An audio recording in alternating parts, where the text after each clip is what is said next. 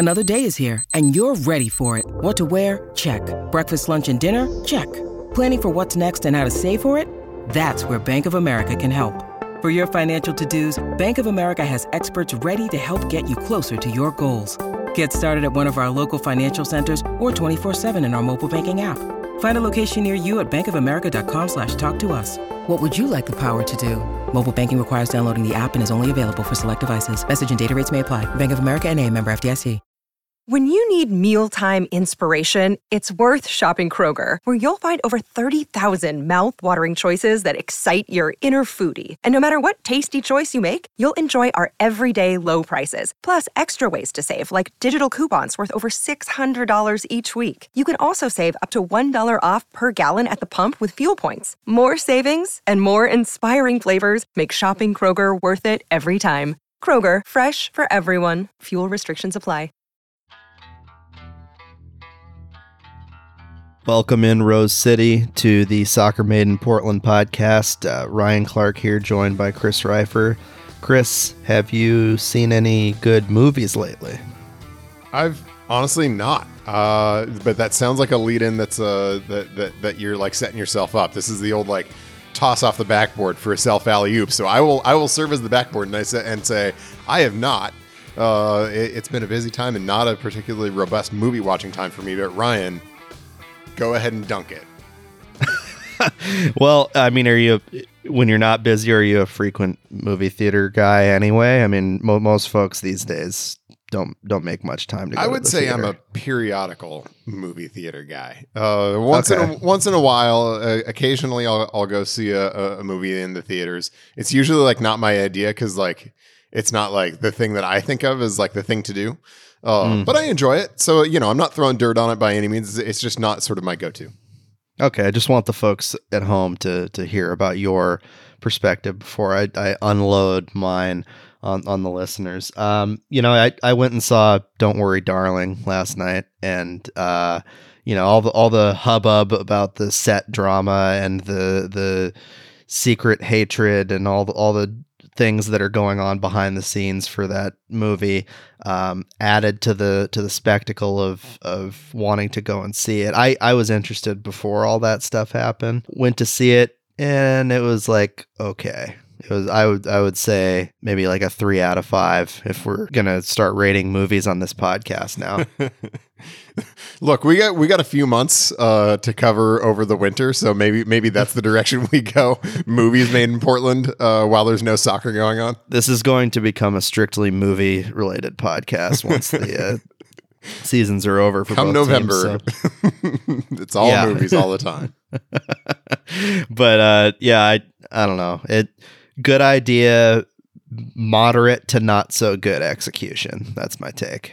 So transitioning from a movie in which there is secret hatred in the background to a soccer field on which there is really, really strong, really explicit, really overt, at least dislike between the players and the referees that bubbled up in very tangible and I'll say it, hilarious form in the NWSL right now in the Thorns ultimate 3-0 victory over the Chicago Red Stars. An enormous win for the Thorns. It keeps them in pole position for in the Shield race going into the final week where they go visit Gotham FC in New Jersey. But perhaps most discussed coming out of the game was the red card issued for showing double birds to the referee, which that'll do it. Yeah, that'll do it. That's not something that is recommended in terms of behavior towards officials. Not great. So let's start talking about the game before we get to the red card issue, which I'm not sure there's much to say. That's a red card in every league at every level. It's not a hard one. I mean, it's as I said, let's talk about the game before the red cards, and then I immediately start talking about the red card. It's just like the universe heard us talking about how it's crazy that there's not been a single straight red card issued in NWSL this year, and it was like, you know what? Here's one you can't possibly miss. there's a funny backstory to that in NWSL over the last couple of weeks, but here's one you can't possibly miss, and gave him a bit of a tap in. Yeah, no, the double middle fingers are now the symbol of this NWSL season for a variety of reasons, whether it be directed toward officials or toward people in positions of power that NWSL players are frankly tired of dealing with their BS. So, and that goes for the fans as well, who have kind of made the double middle finger thing into a meme on both occasions in response to various things that make them upset. And, it's kind of woven into the NWSL fandom, right? This existential dread, this, who can I flip off today type of attitude. And I love that personally. I think it's a good attitude for an up and coming league that's faced all these problems to have is for the fans, I should say, of that league to have, is that, F you attitude. So, and my thoughts on this are very much twofold. One, the good person in me, wants to say, hey, like, come on, you can't do that. That's not good. Not good to do on the field. You shouldn't be doing that regardless, in any circumstances, period. Yeah, not a great example for like youth soccer players or anybody to be saying that. Yeah, like, you just can't really do that. And it is a deserved red card. It is a deserved red card every single time. And I think national media and Red Stars folks are very understandably frustrated with Bianca St. George over a throw-in, no less. Like, it's over a throw-in that she thought was called incorrectly. In that moment, they have a huge game upcoming this weekend. They're going to be without St. George now for that game. And you just can't do that for just so many reasons. Not great on many respects. So that's like the angel on my one shoulder. The devil on my other shoulder, which frankly wins out most of the time, it's so delightfully memeable. It's just so good. I wish we didn't have as blurry of a picture of it to react to. I wish it was very visible on TV the way that the other one was. Yeah. It's funny. It's objectively very funny. And it's funny because it's so rare, right? And it's just such a strange sort of certainly sort of out of kind of proportion response to something like this. That it's just funny and it's memeable. And the devil on my shoulder is like, yeah, I shouldn't do that, but that's dang good content, isn't it? Yes, exactly. I mean, at any sports league, something like that happens. You enjoy it for the content it potentially produces, but also, you think about it from a moral perspective a little bit. But hey, what's moral? Then again, who am I to throw stones from my glass house as somebody who has mentally and maybe verbally, given the double bird to my computer when it won't start up right on Monday morning or something like that, which I think is probably about the same. Yeah, and I've been kicked out of intramural basketball games, so I have no room whatsoever to judge. As a young man 5 years ago, I was ejected for saying some not so nice words to an intramural basketball official. So I get the heat of the competitive moment for sure. The moment gets the best of us from time to time. Yes, but also, control yourself. Can't do that. Yeah, can't do that. Okay, let's talk about the soccer game. As promised. Let's do what you said you were going to do, and then we didn't do. The Thorns won 3-0. It was the exact same, essentially, narrative as the Racing Louisville game, Racing Louisville, where they were up, or they were tied 0-0 at half and had a ton of shots but hadn't converted. They were kind of playing their nervous, oh crap, we haven't finished any of these chances. We haven't finished any of these chances. Oh, for God's sake. Second episode in a row, man. We're just gonna have to start putting a trigger warning for the kids on the top of this podcast. Give me a break. Not even in the 7 words, I'm pretty sure. But they turned it around in the early minutes of the second half. Same deal as against Racing Louisville, and they just turned it on and did what they were supposed to do. The red cards plural, helped. Yeah. It was 11-on-9 near the end, and Taylor Porter added the third goal during that stretch. Nice hit. Absolute rocket. She's had a couple of those this year that you're just like, whoa. Like, she comes off the bench not having played in several games, and then just in garbage time or in the late portion of a match that the Thorns have in hand, she just absolutely rips one. And she's really a talented player. I mean, I think that she's somebody to watch for potential more consistent contribution next season for this team. But, you know, overall, second half was really good for the Thorns. Whole 90, they played great defense. I think that's one of the underrated aspects of this Thorns team is how consistent they have been on defense in the last 10 or so games.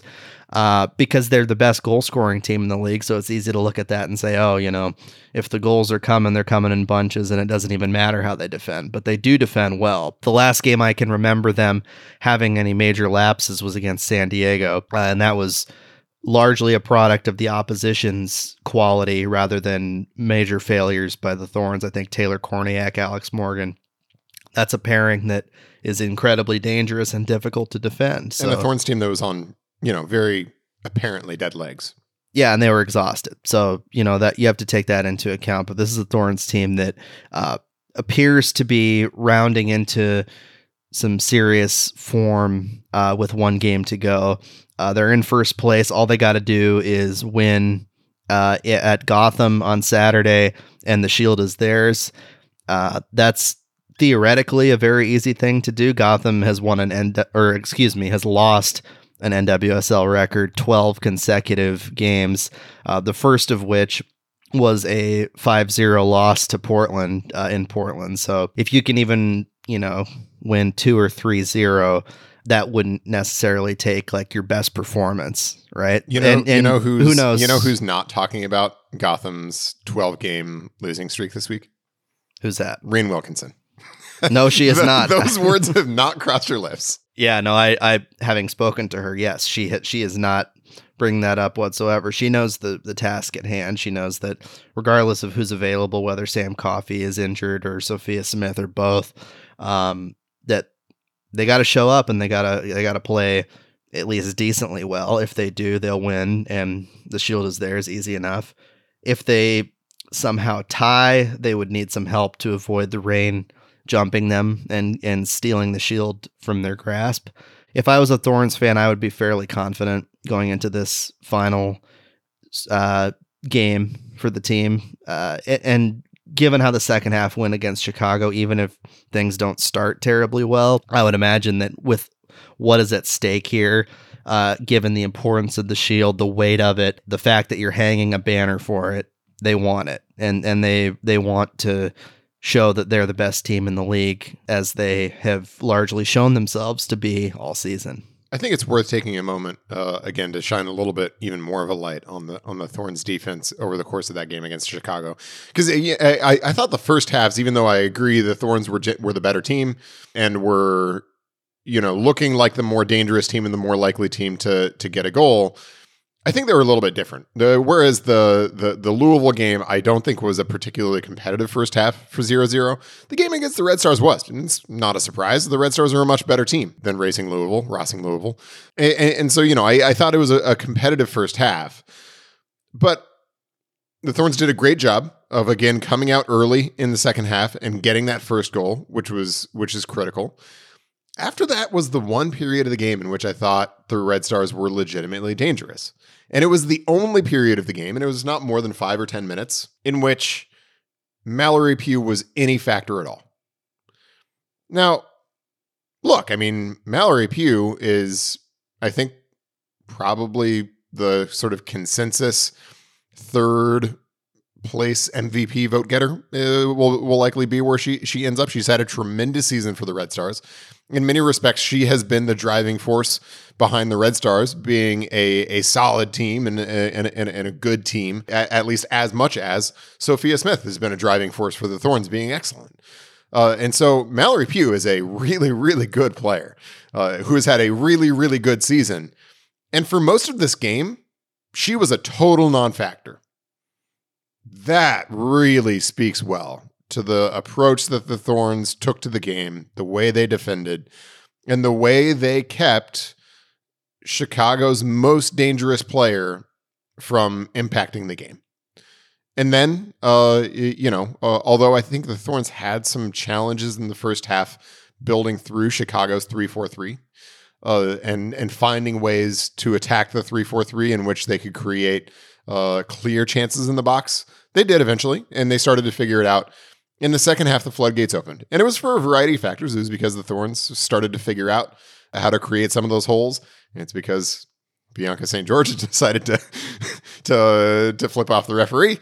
And it's all of those reasons. But the Thorns figured it out. And once they did, the game went from competitive to over really fast. Which, again, huge credit to the Thorns for doing that. I think this is a Thorns team right now that when they're fit and when they're rested, or at least even reasonably rested, because they weren't fully rested for this game, whereas Chicago was, they're a buzzsaw. They're just a real problem. And that's why, even though they haven't gotten nearly as much national press as some other teams in NWSL this year, and for good reason. I mean, there are other good stories around NWSL. I'm not saying that there's some bias against the Thorns. The Thorns have just been, not the team that's been taking the headlines. Even though they haven't gotten a lot of those headlines, they are and have been for at least the last few weeks, and frankly have been for a lot of the second half of the season, the team that even with one round to go now is still the pole sitter for winning the Shield. And I want to go back to something that we talked about a lot at the beginning of the year. This was not a foregone conclusion. This was not a Thorns team that came in and everybody was like, they're clearly the best team in the league. It's a ride into Paris for the Thorns to get the Shield. No, not by any means. And frankly, to the extent that people were thinking that, I think that was a little bit of laziness. And it didn't account for some of the really significant changes that the Thorns have had to undergo from last year. I mean, a coaching change, obviously, a GM change, obviously, but even more importantly, completely rebuilding the engine room that was the strength of the Thorns 2021 team, with Lindsey Horan going to Olympique Lyon and Angela Salem leaving. Those were two of the Thorns' best players in 2021. They were two of the three components of a central midfield that absolutely dominated the league through much of last year and was the reason why, until the turbulence late in the season, for largely non-soccer reasons, hit why up until that point, the Thorns looked like in 2021 runaway Shield winners. They ended up being Shield winners, but not runaway. And that was gone. And they had to totally rebuild that. And it's not like they 2021, I think a lot of people saw flashes and indications that Sophia Smith could be a star, but she was not supernova the way she is now. And I think reasonably coming into the season, there were a lot of questions about the Thorns and whether they were going to be, sort of a mid-pack team or whether they would be able to once again compete. And frankly, I was pretty doubtful that they'd be able to sort of immediately jump back into being Shield contenders. The Thorns have answered all of those questions, but they've just answered them kind of quietly. They've just answered them in kind of a matter of fact, we're just going about our business kind of way. And full credit to them. And I think those were exactly the muscles that they were flexing against the Red Stars. There was nothing about that performance against the Red Stars that I think was, spectacular. Or the kind of thing that would lead SportsCenter or whatever. Not that women's sports lead SportsCenter very often anyway, but that's a whole other discussion. But it wasn't the kind of game performance that is going to really capture the headlines. But yet at the end of it, it was excellent. The Thorns dispatched pretty easily a good team in a game that other team really needed points from on short rest. That's impressive. And that's the kind of stuff that even if you're not getting headlines, makes you Shield contenders and Shield winners, and makes you a real threat to take home the double. A double, by the way, that would be, for any other franchise, would be something that would be, headline grabbing for anybody else. And for the Thorns, it kind of just feels like going about their business. And that's really remarkable. That is a credit to the team. That's a credit to Reen Wilkinson. It's a credit to everybody around the club who have sort of built this team into a quiet juggernaut. Right. And speaking to Reen Wilkinson and to Karina LeBlanc when I went up to Vancouver for their honors from the Canada national team, they talked about this a lot. They talked about wanting to build this, constant contender, this really class of the NWSL type of team. The foundation was there. They have been one of the better teams in NWSL throughout its 10-year history, but they hadn't quite reached that level of, setting up a potential dynasty, really. And it's very hard given the constant movement of players, given the opportunities that exist for star players overseas, to maintain that level of contention for years and years. But if they continue to play this brand of soccer, and even if the pieces change here and there, I think that the Thorns are a team that you're going to have to talk about as Shield and championship contenders every year for years to come. I think Reen Wilkinson has instilled a, culture of focus and quiet dominance, if you will, with this team that you rarely see in sports. You see it from some of the best coaches in basketball, in football, that regardless of potential changes in personnel, they're always kind of there.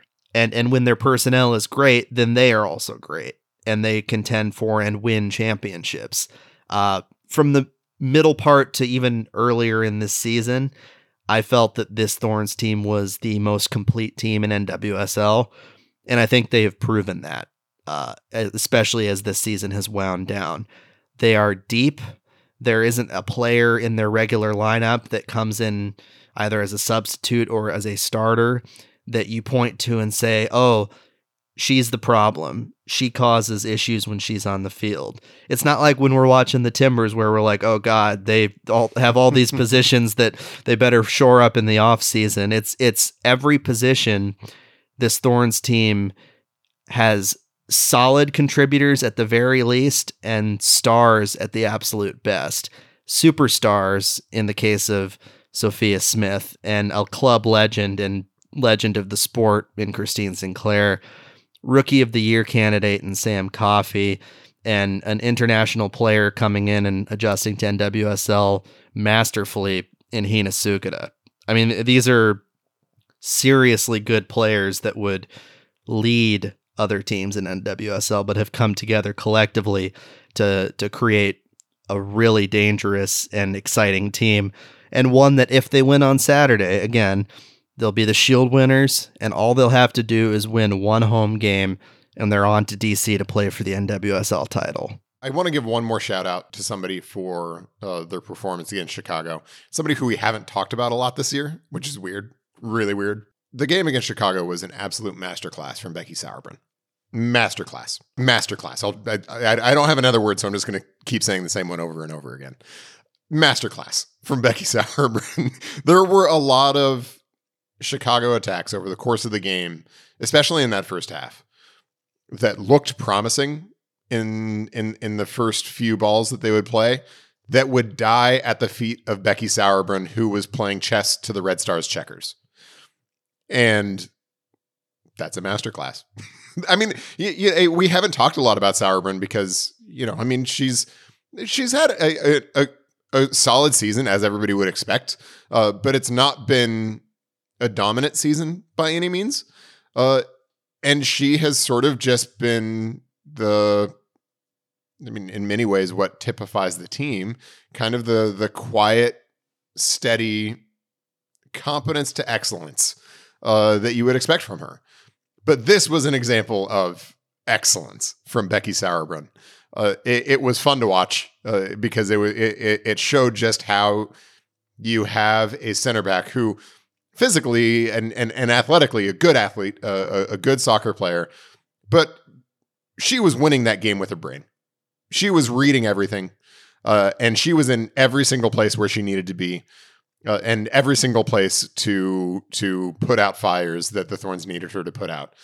And that's a rare player, to be honest. And it was fun to see such a sharp example of it against the Red Stars. Right, and what an awesome player to have be part of your organization, right? Somebody who is this constant, outspoken advocate off the field and is a voice for change and a leader. And in addition to that, is one of the best defenders in the league and in the world. And she is somebody who continues to lead the U.S. women's national team.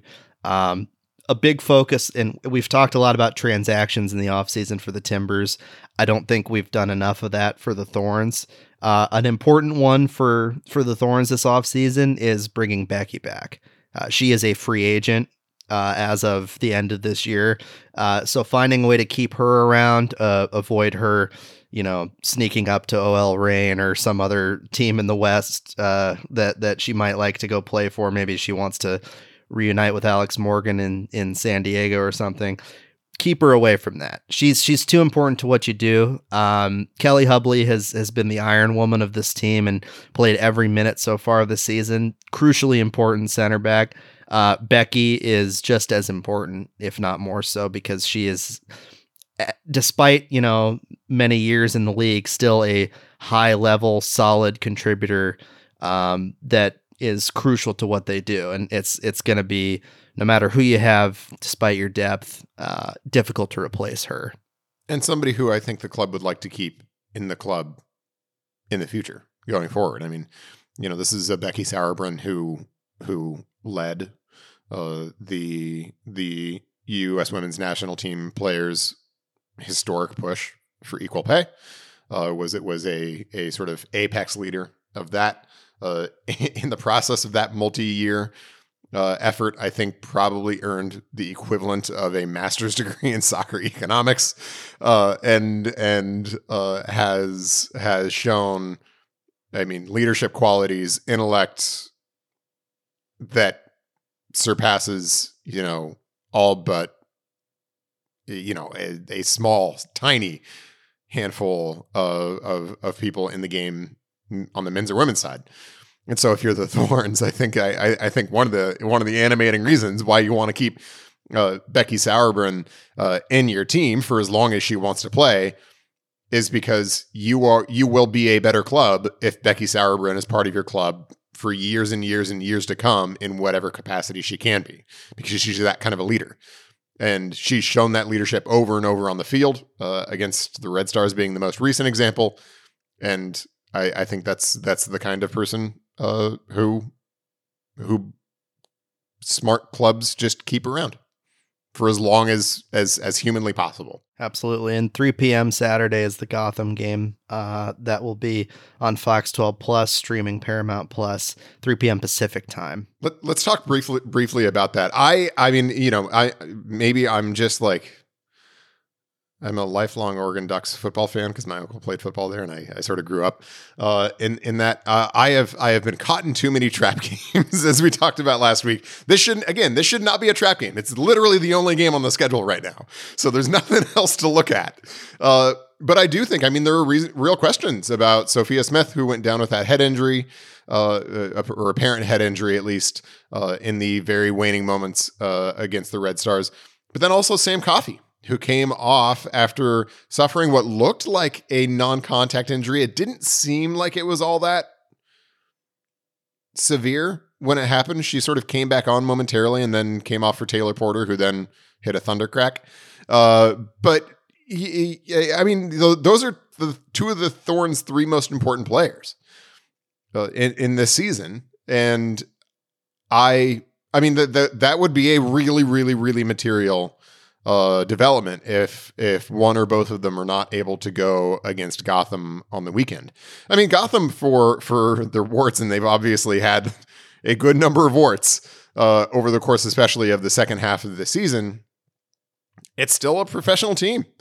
It's still a professional team with really good soccer players, and frankly, who I think is probably going to be pretty motivated not to end the season on a 13-game losing streak. And so, I mean, this is the Thorns should be ready for a game, because this very well could be a game. I don't think the Thorns should assume that Gotham players are going to have one foot on the airplane to get out of town. And if they are missing a couple of their most important players, I could see this being a real game. That doesn't mean that the Thorns shouldn't win. They should. That doesn't mean that the Thorns shouldn't be confident going in. They should be. Even if Smith and Coffey are out, they have players who have stepped into those roles and succeeded this year. So, that's not to say that they can't or shouldn't win or that they shouldn't be confident. But I think this is, there's nothing to look at past this game. So don't look past this game because the only way the Thorns are going to win the Shield, and I mean it, the only way the Thorns are going to win the Shield, given the number of teams that can still jump them with a win, they need to win the game in order to win the Shield. And I think that is until the referee, whoever it is, blows the final whistle, that's not assured. Yeah, I mean, I don't think they're going to overlook it. And I think that even without Smith and without Coffey, just on paper, they should come in and demoralize Gotham. There are two teams that could not be further apart in terms of their talent and form as things go in this season. There is a 55 goal difference between their two goal differentials. Gotham is minus 30 and the Thorns are plus 25. That's nuts on its face.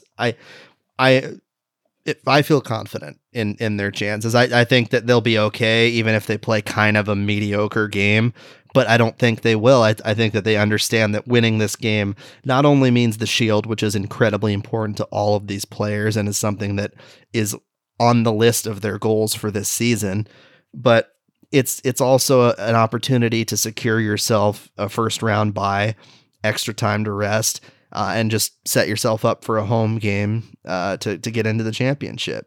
So the easy thing to do is just win. You don't want to overthink if we tie, it's okay too. We can still, the Reign can still win, and even if we finish second, we get a home game. They're not thinking about that. They're gonna come out and play well, and I think that I'll put a prediction out there that they will win by at least 3 goals on Saturday against Gotham. Wow. Yes. Lots of confidence. Lots of confidence. I think the Thorns will win, but I think they're going to have to play well. And for everything that the table tells us right now, the simple reality is the goal difference between the Thorns and Gotham for the only part of the season that matters right now is 0. Because that's what the scoreboard says. It's 0-0. And the Thorns are 90 minutes away. From winning the Shield, and the goal difference right now is 0. And after those 90 minutes, it needs to be better than 0 for the Thorns if they want the Shield. Dang, Reed Wilkinson's philosophy has permeated into your brain. This very focused. You know that I am part of the Wilkinson hive. I am a well-established Reed Wilkinson stan. Yeah, and who wouldn't be after this season? She's done a phenomenal job. Got to give her props wherever possible. You are. Should be a serious contender for NWSL Coach of the Year. Not getting that kind of conversation because Casey Stoney exists and what the Wave have done is remarkable, but should be more of a part of the conversation. I agree. It's not easy to take over a team, even if you inherit talented players. It's hard to instill a culture and make everything work, make the pieces fit. And she's moved players around into different positions that have worked perfectly. You look at somebody like Sam Coffey, a former striker who is now playing in a defensive midfield spot where she is a star. So, give Reed credit. And with really, really important turnover from the team that she inherited to this year's team too. I think that should be a bigger part of the conversation. It's not. I understand why, taking nothing away from Stoney, who's done remarkable things in San Diego, and I think will is close to a shoo-in for the award. But just a shout from the Reed Wilkinson fan club, just a shout. Yep. And speaking of potential awards involving Thorns people, currently working on a story making the case for Sophia Smith to be NWSL MVP. Spoke with Rian Wilkinson, Crystal Dunn, and Christine Sinclair for that story. So keep an eye on OregonLive.com for that feature. There's your plug of the day. Coming up after the plug here is a brief discussion. We can talk Timbers. They did not play since our last podcast. They did nothing. Nothing at all. Except, attend the Stand Together banquet and along with the Thorns, dressed to the nines and enjoyed themselves there. It seems that Eric Williamson enjoyed himself quite a bit. Had himself some beverages, and we'll, but on the field, the Timbers take on LAFC this Sunday at noon on ABC. Big game, because if the Timbers win and some other things go their way in the Western Conference, they'll clinch a playoff spot. And just making it to the playoffs is something that is, in the words of Chris Reifer, ain't shoot. That's correct. I thank you for saying that because I was going to. Yes, exactly. It's still important for them, and the matchup will be important, and that's so completely out of their control given how tight the table is. That at this point they're just trying to get a win in this game against the best team in MLS. Best team in MLS. Well, that was radical Philadelphia Union erasure right there. I mean, in terms of talent, yes. Oh yeah. LAFC is the most talented team in MLS. Most talented, but the Union are the best team in MLS. I agree with you. I agree. Philly is a juggernaut. They've played some incredible soccer this year, and I would not want to face them. Thankfully, the Timbers don't have to worry about that until a potential MLS Cup, which would be wild. Let's say, and it'd be cool to fly out to Philly and hit up my boy Jonathan Tannenwald, who's out there on the grind as always, for a good man working for the Philly Inquirer. Shout out to him. Real Salt Lake in the finale for the Timbers, October 9th. Potential playoff game to get into the playoffs type situation there if things don't work out against LAFC. But, we'll see what happens with this Timbers team. It's kind of a, shrug your shoulders and say, hey, we'll see what happens. If they get in, That's great. I think that their potential run would depend heavily on their matchup. But I think that this is a slightly underrated Timbers team by us and by national media. I think that they have more potential to make a little noise in the postseason than a lot of people may be acknowledging, just given the uncertainty of the Western Conference and how there, to me, really doesn't seem to be one or two teams. There may be one in LAFC, but there's probably not two that you can say, oh yeah, they're going to be really, really hard to beat.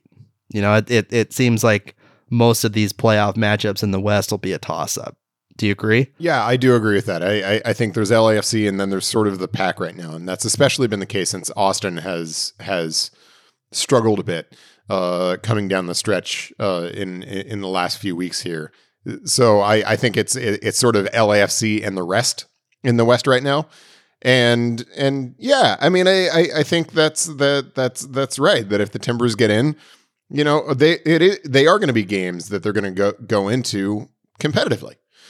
I think this game against LAFC, it's critical in the standings, right? We talked last week about how basically everybody else around the Timbers has a simpler game than the Timbers this week. And so it's reasonable to assume that a lot of those teams are going to get 3 points from their games. And so if the Timbers don't, they're just going to lose ground in the standings, which is of course critical at this point. Even if I regard simply qualifying for the playoffs is not something that goes on the resume. You don't want to lose ground in the standings on the table. That's important. And they cannot clinch if they lose. They can only clinch if they win or tie, and other things happen. And if they win, even if results don't go their way elsewhere, I haven't done sort of the math to see if they've technically clinched, but you have. That's right. There's also an article about that on OregonLive.com, which you should read, and I clearly have not.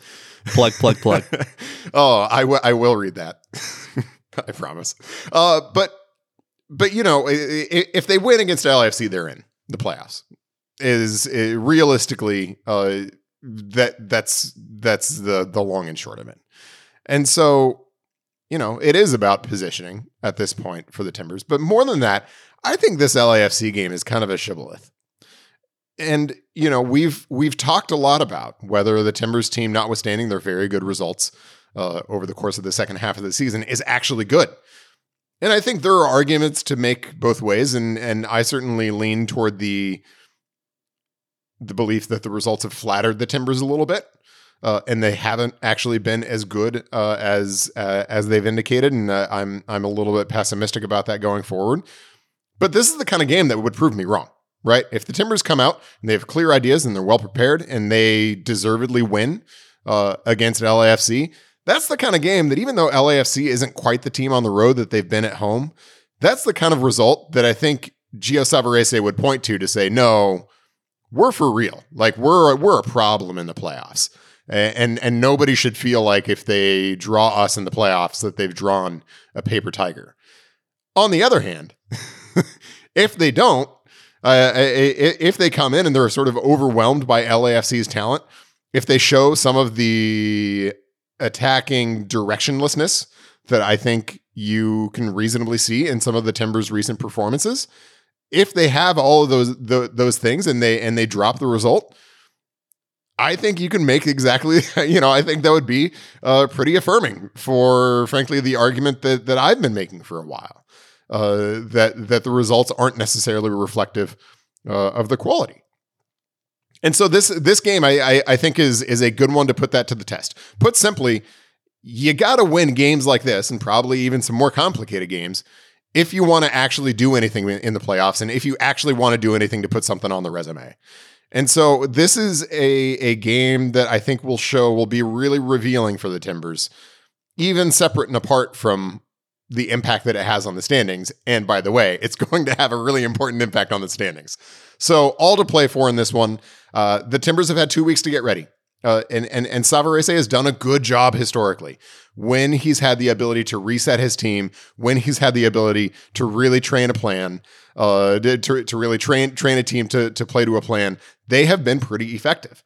And so it wouldn't surprise me if the Timbers do come into this game and look quite a bit better. That would be consistent with our prior experience with Gio's teams. I think this very much plays to that strength. But it's also LAFC. And the Timbers don't have anybody nearly as good as Gareth Bale or Carlos Vela in their attack. And players are important in soccer. So it'll be a good one to watch. I recommend tuning in, or if you have tickets, going. Did you ever think you would see Gareth Bale play at Providence Park? Yeah. Not that I had the specific thought of could Gareth Bale play at Providence Park, but we've seen enough of these kinds of guys come through MLS over the course of the years to varying degrees of success, I think is fair to say. That am I surprised that Gareth Bale is playing a game at Providence Park? Nah, not really. Will it be fun to watch? Yeah. Am I curious to see how he looks coming off an international break and playing for Wales in UEFA Nations League and then international travel and a short turnaround and playing in this game? I am very curious to see how that looks. And frankly, there is becoming robust data to suggest that maybe LAFC is not as good with him on the field as they are with him off the field. And, is that Gareth Bale's fault? Is that other people's fault? I'll leave that to people who watch LAFC closer than I do to decide. But I'm certainly curious to see how that plays out at Providence Park. Yeah, no, it also speaks to this overarching narrative that exists with LAFC right now. Like, did they do too much?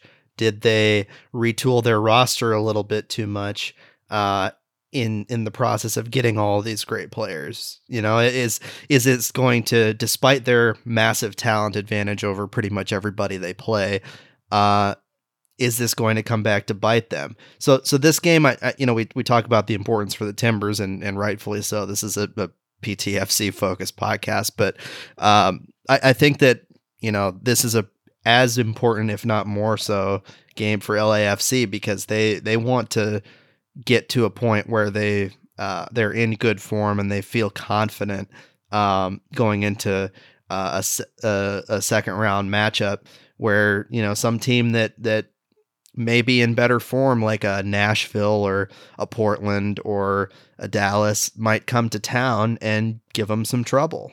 It is an MLS rule, and there are exceptions to this rule, but it is a rule that teams that bank too much and that make lots of changes in the summer transfer window are burned by it more often than not. You can see it with, TFC basically rebuilt their roster in the summer transfer window. And look, we saw that some of that quality, and we saw the very real differences in quality that they now have in that game against the Timbers, in which the Timbers were competitive and then not, because the Timbers didn't have that kind of quality. But they also didn't make a run, right? The overall results weren't there. And I think it's pretty easy to make the argument that LAFC was better before they made all of these summer moves. We've seen it over and over. You can find examples in almost every season in which a team makes a big move or multiple big moves in the summer transfer window with the aim being to, make a run in the second half of the season. And it doesn't work out because for all those reasons. For all the reasons you can imagine. Oftentimes it ends up working out down the road, that after an off season and a preseason and all of that those pieces come together and coagulate, to use a kind of a gross metaphor, into a more cohesive unit.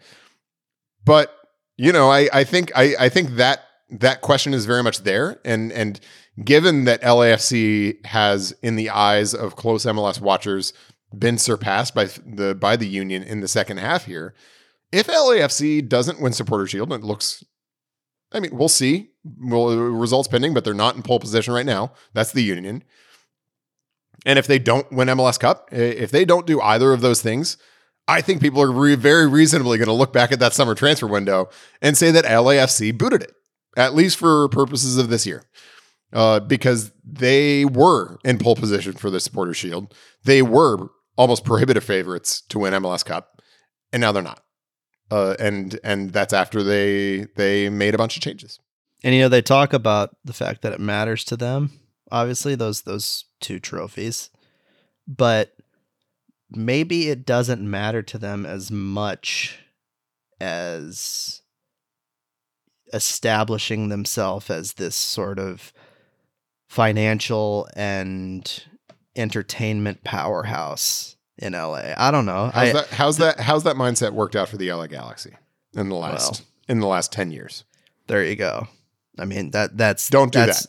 You've got an example right up the road of why you should probably not do something like that, because MLS, there are clubs that care, like Portland is a good example, that care deeply about winning championships and shields and everything else, and those trophies are the pinnacle, and with the exception of maybe the Sounders, there's really nothing much higher than that for most teams in MLS in terms of the level of importance. But yeah, the idea of turning yourself into this kind of for-profit soccer, engineered machine thing that the Galaxy tried to be, I don't know about that. I don't think the fans like it, obviously, because they want a team that wins and has trophies and everything else. But here's the thing, and this basically goes across all sports.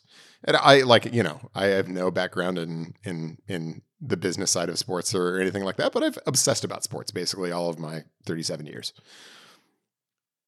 If you want to be an economic powerhouse as a sports team, if you want to be culturally relevant as a sports team, if you want to be all of those things as a sports team, the number one thing you can do to accomplish all those goals is be good.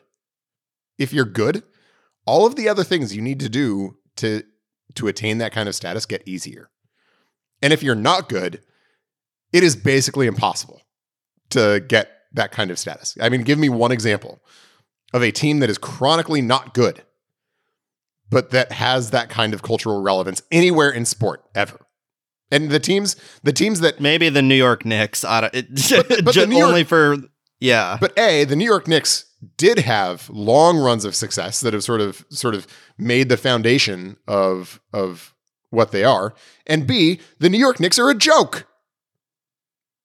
I mean, the New York Knicks have not had that kind of cultural relevance at any time since I was a child. So if the Knicks want to be relevant, you know what the Knicks need to do? Be good. And if the Knicks are good, they will be relevant. And just like LAFC, and the same principle applies for LAFC. If you want to be relevant, if you want to be the sort of first culturally significant global American soccer club, be good. Be good for a long time. Win a lot. And then all of that becomes easier. All the other things you need to do get easier. And so if they're doing what frankly the Galaxy have done for the last decade, which is chase cameras, signing Steven Gerrard and Zlatan Ibrahimovic and all that junk without doing the underlying roster work that they needed to do to get good, we know how that works out.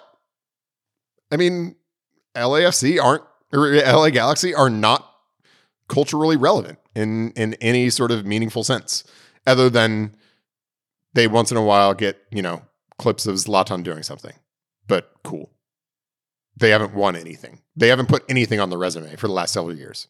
No, they haven't. And I think that to tie this back to Portland more directly, I think this is something that Portland fans, however they feel about the front office and the very real mistakes that the front office has made in the last several years, I think that there's reason to be grateful that Portland is not that they have not tried to turn themselves into this, soulless soccer powerhouse brand, and that they have developed some level of, cultural relevance and identity within their club, and that they've focused heavily on on-field results as far as their moves go over the last several years, whether it be the work done behind the scenes by Gavin Wilkinson or the development of young players that they've brought in. It's something to be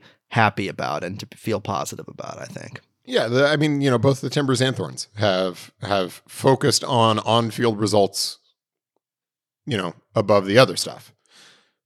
And that, setting aside the various controversies, which, people are very reasonable not to, and very reasonably have strong feelings about that, and understandably have strong feelings about those things.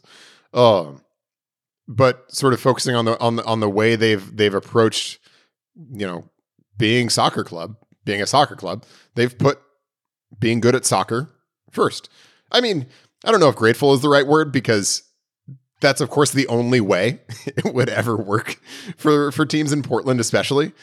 I mean, look, if the LA Galaxy can't cotton candy their way to cultural relevance, certainly the Portland Timbers or Portland Thorns can't. And so, taking that cotton candy approach of having a sweet product with no nutritional value would never work. It never works anywhere. It especially wouldn't work here. So that they've rightly chosen, a little bit more nutritious way to go about building the club. Right. And I think that fans here wouldn't put up with that either. Yeah. There are people here who are too knowledgeable about soccer and too passionate about the sport itself, that if the team was putting together these hodgepodge groups of washed up European stars and Steven Gerrard, cheap nobodies to surround them, I mean, it would piss people off. Portlanders, it does not take us much to get angry about things, particularly when it comes to sports, but just generally. And that would cause some serious ire from the fans if this team tried to do something like that. There would at least be tremendous ire from me. Yes. I would mock it ruthlessly, because it would be a fundamentally, deeply, deeply stupid approach to running a soccer club in Portland, Oregon. Without question. We will wrap it up on that note. On fundamentally, deeply, deeply stupid, we will wrap it up. fundamentally, deeply stupid. We come in at the buzzer with the episode title here. So thank you, Chris Reifer, for that and for your insight as always on this podcast. For those interested, please rate us wherever you listen to podcasts. Subscribe to us on Apple Podcasts and elsewhere. Follow us on Twitter at SoccerMaidenPDX. And keep on listening, because next week's going to be a big one. Looking ahead to NWSL playoffs for Portland. We will know their positioning. We won't know their opponent, but we will know their positioning. And then the Timbers obviously will have a much more direct path as far as their playoff hopes go. Thanks for listening, everybody, and we will see you next week.